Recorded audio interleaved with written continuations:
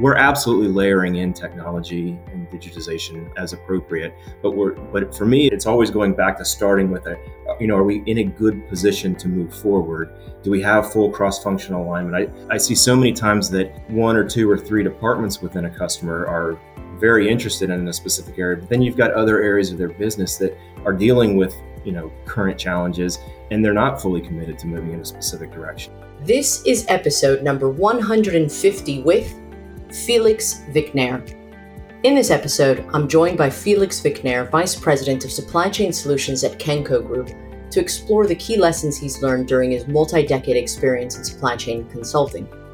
I'm going to be drawing on Felix's many years of experience in helping multiple companies implement meaningful long-term change to better compete on service and to uncover today's inhibitors of transformational success. We're going to be discussing the implications of taking a customer-centric or outside-in approach to supply chain transformation and what that means. Plus, we're going to touch upon the common errors leaders make in their digital initiatives.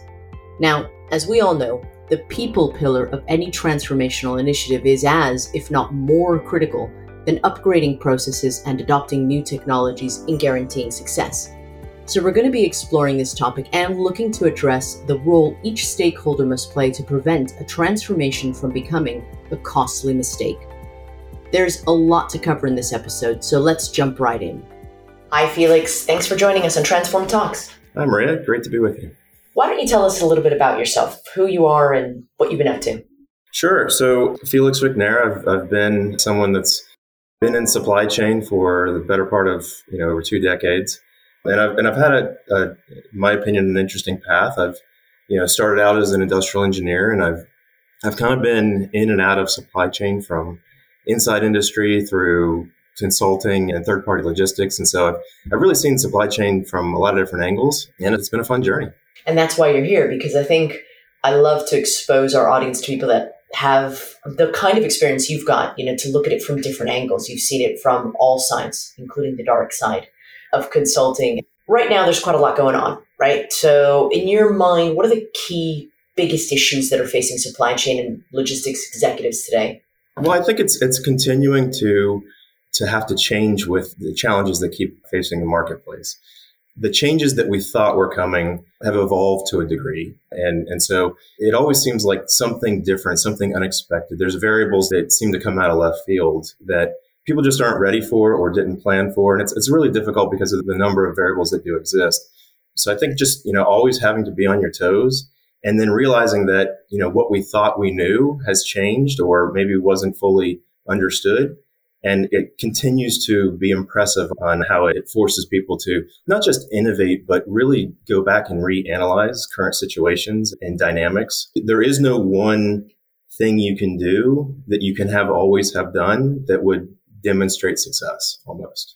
Well, also, as we've said plenty of times in this podcast, we're kind of in uncharted territory here, aren't we? We're living in a very strange time of crisis upon crisis upon crisis. From your experience, some of the things that I'm sure you've seen is the success or failure rates of digital transformation strategies and so forth. How do leaders manage that now whilst there's so much crisis going on, while there's so much flux? One of the difficult parts with the digital side is that we're trying to understand what I would call real world dynamics in a digital sense. But what I've seen over the years, understanding those real world dynamics is pretty difficult to do in the first place. And then applying the digital piece to that makes it even that much harder. What I've explained in the past in consulting roles to customers is that when you digitize or when you automate, what you're essentially doing is turning up the speed. You're going somewhere faster. And if you haven't fully understood the direction that you really need to be going, that just demonstrates that you're going faster, potentially in the wrong direction. So it causes you to even need to plan more or understand more about those dynamics that I've talked about. And those variables are difficult to really nail down. Isn't it counterintuitive to think plan while there's so much stuff going on that's so unpredictable, right? You're absolutely right, which is what makes it challenging, I think. It's that planning piece that is so critical, and people don't fully understand that that's how necessary that is. For the longest time in the 90s and early 2000s, I found myself in a position where having to explain to executives, having to explain to customers and supply chains even companies that I was a part of, that the changing dynamics of what the marketplace demands is what drove a lot of the issues inside supply chain. A lot of that variability came from, having to go away from the business model to address what the customer wanted, which was a lot more of a choice, a lot more, flexibility in the supply chain. Personalization. Absolutely. So you deal with a lot of that variability that is difficult to understand in real time. And then as you start to digitize it, you can certainly leverage digitization as a tool to help with understanding some of those dynamics and to, there's digital twins and there's ways to try to model. But again, you have to understand some of the underlying variables as well. And digitization doesn't necessarily solve the problem. Although with some of the advanced analytics, we are getting a lot better insights. And so there's a lot more information out there to help. Yeah, but now the challenge is processing that insight in a way that will add value, right? So tell us a little bit about the work that you're doing there at Kenco at the moment.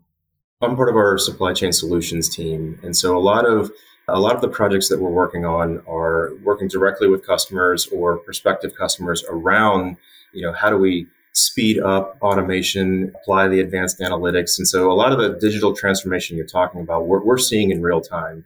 So part of the way we approach this is we do have a team that is focused on advanced analytics, and they're doing some really interesting work with existing locations, existing distribution centers where, for example, we'll go in and we'll focus on forecast and we'll layer in details such as, the weather over the past, the number of years and the driver challenges. And we've got ways of inputting data around things that are external to the facility so that we can better understand how that's going to impact volume and activity inside the facility.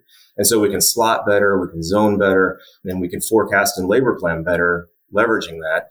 Outside the four walls, we're also working on control towers. And this is, you're probably hearing this all over supply chains around the world. But it really takes having people that are focused in that area to really, from my perspective, move the needle and drive success. So we're doing that. In addition, we have our innovation labs, which has been a fantastic addition. And we've had that for a number of years. We actually have a warehouse right next to our corporate office. And so a new technology comes out and a customer says, hey, we're interested in drones, or we're interested in some of these digital abilities to capture images of operations so that we can improve safety and quality. We capture those and we test those in our warehouse. And then we demonstrate, customers can walk through and see it, and they can play with the technology. They can control the drones, or they can put the vision goggles on and do some really cool things. But they can also see some of the limitations that might also present. And so it gives us the ability to test and really ensure before moving forward. It gives customers the ability to see how things work. So those are some of the things that we're doing. But any day we could have a new idea come up, a new customer request. And so the next thing you know, we've got robots and we've got other things that are taking place. That's exactly what everyone's going through, right? Having to be agile enough to react to the needs of the customer. I think that's where we're living in, which is why we're living in this era now of customer reactivity. And to some degree, you were talking about that before, this customer-centric supply chain. And that is making us reassess business models, right? So when you talk to people, what are the kind of things that you're seeing in terms of the changing face of the supply chain? From my perspective, a lot of times it starts with going back to understanding what the customer is about and what their objectives are. A lot of the challenges that I see are not necessarily associated with how can we be cutting edge, but how can we really make sure we understand what our strategic objectives are. Because if you just chase after the technology, but you aren't trying to achieve a specific objective, it's not a recipe for success that I've seen in a lot of ways, because you spend a lot of time and effort going down a path, and then you have to change directions because it's not accomplishing what you're hoping to accomplish. So, we're absolutely layering in technology and digitization as appropriate, but for me, it's always going back to starting with are we in a good position to move forward? Do we have full cross-functional alignment? I see so many times that one or two or three departments within a customer are very interested in a specific area, but then you've got other areas of their business that are dealing with, current challenges, and they're not fully committed to moving in a specific direction. And so a lot of times it's an internal alignment that's necessary. And that's even true within organizations that I've been a part of as well. It's really difficult to be all in, so to speak, because of alignment related challenges. Well, that's the siloed mentality, right? The siloed thinking. I'm going to occupy my world here, which is in procurement, or my world over here, which is in finance. And what you're saying is sort of this internal alignment needs to happen in order to be able to deliver this kind of strategy, right? Yeah, well, absolutely. And that's human nature. So, I mean, we know that. What we do that is successful gets us to a position of very positive results. And so tomorrow, we want to do the same thing because we want to keep those results going. And so, one of the things that I've worked with customers on, especially in historical and my consulting roles, is helping them understand that success is achieved by very strong performance. But by definition, if you're not innovating, if you're not challenging yourself, your yesterday's successes are going to be falling behind tomorrow's breakthroughs, right? So you almost have to have a change mentality around, what did we do that got us to where we are in a successful position? And then what are we going to change about that to continue to move the needle forward? We can keep getting same results, but that's not going to continue to be well in the marketplace. But it's human nature to want to repeat successes. That's how we all got to where we are, is being successful in past roles. But I think now what we've got to do is we've got to always keep an eye out on the world, right? And what's happening in the world, because yes, you're right. You're 100% right that there's got to be this internal alignment within the business. They trying to find what problem are we trying to solve? What do our customers need? All of these things. But there has to be one eye on the macro, right? There's got to be, given that there's so many different macro trends and forces that are impacting things. Do you think that requires a different type of skill set or leadership, or has that evolved over the last 20 years since you've been in supply chain? Well, I mean, I think the skill set may be evolving to a degree, but it's an innovative approach. It's a creative approach to problem solving that's existed throughout. I mean, you always have people that have challenged the norms and challenged the status quo, so to speak. And that continues to be the case. So, and generally what I've seen is that it doesn't necessarily take the leader to be the expert in the technology. It takes the leader to be the one who's challenging the position, right? And then you bring in the skill set to really leverage the technology. We are seeing that dramatically, I would say. And so especially with, younger, newer generations coming up into the workforce and bringing a skill set with them that embraces some of the things that I think we're talking about. Well, we're kind of at a crossroads, aren't we, with sort of an older generation that has a lot of know-how, like you say, that has got us to the place where we are right now. The younger generation that is really eager to embrace new, diverse thinking and just thinking that is so different to perhaps some of the stuff that we've seen in the past. And then I like to say the Gen Xers, usually sort of my generation, is sort of stuck in the middle, trying to figure out how do you bridge the gap here between these two generations? Yeah, I think I find myself in that same position. And so absolutely, though, it's a very interesting dynamic. And I think change is happening faster. But a lot of the things that has been true for, the test of time is still the case. You've got people that have demonstrated success. The ones that are running the organizations now have those experiences. Many of them have those experiences from decades of work and being in the industry. But yeah, I would absolutely agree. I mean, there are that newest generation coming up, the younger generation coming up is able to embrace that in a way that's going to be very interesting to watch. Yeah, but I think what I think is one of the big differentiators, because you're right, this is something since time immemorial. The youngest generation is always trying to buck the trend and trying to, disrupt and trying to rebel, right? But I think one of the added quantums that have not been calculated to the level we have now is the pace of change. Technological pace of change, the world getting a lot smaller, all of these things means that we don't have generations anymore, 20 years or, to get through the change. Some of the change has to happen in 2 years or in a year. I mean, if we look back, I think you and I were talking about this. Remember ERP implementations, when we talked about technology implementations, you were talking about sometimes like a 10-year project or a 5-year project. You don't have that kind of time anymore, do you? No, you don't. It's funny you say that. So it wasn't that long ago. I was part of an ERP implementation as well. And it was one of those, it was driven by the need to align globally. And I think we were talking a year. And even at that point, I was like, that's unbelievable that we're planning a year for a change initiative. But yeah, things are moving so much faster now. And so you're absolutely right. Exactly. I think that's what's got all of us scratching our heads. So I guess the reason I wanted to talk to you as well is because your background, as I said, you see quite a lot of different things.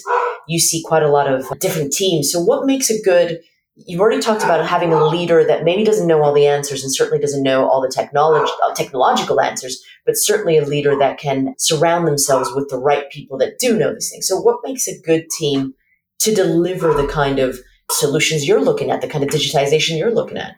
Yeah. So, I mean, it takes a team that communication has to be at the forefront. The better a team understands, each other, the better you are in terms of being successful. And then bringing in, it's not necessarily different for how I would have explained this 5 or 10 years ago. The team has to understand and acknowledge each other's skill sets, has to be able to challenge each other, has to be comfortable with communication. Again, it always starts with the leadership setting the direction, gaining the alignment, ensuring that the metrics and the way that we measure ourselves for success across an organization are aligned. And then it's having a team that understands that direction, brings in the skill sets, and the team is expanding, right? So we're bringing in more people that have visibility to whether it's technology or whether it's just, again, additional dynamics to what means success. So the teams are expanding, and it takes a good collaborative effort. So why do so many digital transformation projects fail?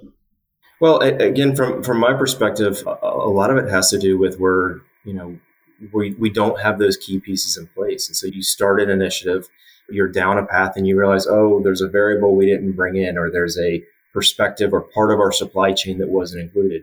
Oftentimes when we're working with customers, we get very small sets of the team, right? So I might be working with procurement or operations or IT, but I don't necessarily have HR or sales or other parts of the organization. And it's not necessarily that I need every part of the customer's organization to be in the room with us when we're having a collaborative project discussion.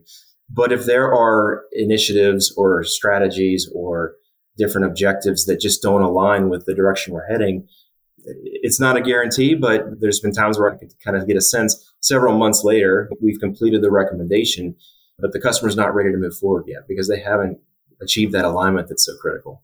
I recorded a podcast the other day with someone who said something to me that, again, when you think about it, it isn't rocket science, but it blew my mind. Because what he said was, what people don't realize in a business is that everyone is in supply chain. Everyone is in the supply chain, whether you're in finance, HR, sales, procurement, whatever it is. Supply chain isn't just the planning and procurement side of the business. It is everyone is in the supply chain. And I think that to me coincides to some degree with what you're saying here. Why these projects are failing is lack of internal alignment. So I think maybe if companies try to understand that every aspect feeds into the supply chain one way or another, then maybe people would align themselves better. I would completely agree with that assessment. I mean, it's an interesting way to look at it because you certainly would not think about that. No, but you know what I mean? Like, it wasn't rocket science, but it blew my mind. I was like, what? Yeah. So the people on every floor of the building can have an impact because it wasn't that long ago where supply chain was just a necessary evil almost. It was, we are really interested in creatively producing new products. We're really interested in being out in the marketplace and marketing and selling those products. And supply chain was just the necessary evil to kind of get it from the creative table, so to speak, out to the customer. Once it became realized that supply chain was so important, a lot of emphasis and effort went into, how do we right size that? How do we streamline that? How do we make it better? And that's obviously an ongoing initiative. But I think you're 100% right. And the way that was described, I mean, it's almost unbelievable how projects can be stopped by something that you would not. It isn't necessarily a leader in the organization. It isn't necessarily a function of the organization that is directly associated necessarily with supply chain, but it can have an impact on the alignment piece or the strategic direction piece. So yeah, I would agree. That's a good way to kind of frame it up and look at it. And to take the analogy, visualize it. I'm a visual learner, so to take the analogy even further, imagine putting a little tiny pebble in the shoe of a soldier. At the end of the day. And that still could take that soldier down if they won't function. They won't function effectively in their battle, in their challenge. And you can take that to an athlete or anybody, you. So I think that's an important thing that you just said there, which is you never can be surprised at even a small piece that you hadn't looked at could bring down an entire project. So I think it's a really important thing to point out. Yeah. One of the things that, in my past, what we had provided was, well, first it was understanding that when we would perform a project for a customer, the team that had engaged us, the project team itself, that was not the last step. It wasn't getting their approval and handing them the recommendation and saying, here's the package with the bow. It was the next step of, now how is your organization going to take that and go implement it and go achieve success with that? And it's, who are the people that are on board? Who are the people that have other initiatives? And what we proposed was kind of a change management, almost support structure for post-project completion to help with implementation. And it's just because that, you never know where that pebble is going to come from sometimes. And it's important to kind of ask some of those questions. Everyone gets so focused on the program or the project at hand. And I think digital technology is in the same vein it runs into the same sort of challenges. We try to streamline what we want to work on, and we're thinking about the success and what that's going to benefit the organization. We don't think about necessarily the implementation requirements and the alignment requirements. And that can be a key reason for success or not. Well, the shiny new object syndrome, we follow the latest technology without necessarily thinking about the entire implications of what that's going to mean for the whole organization and aligning that organization.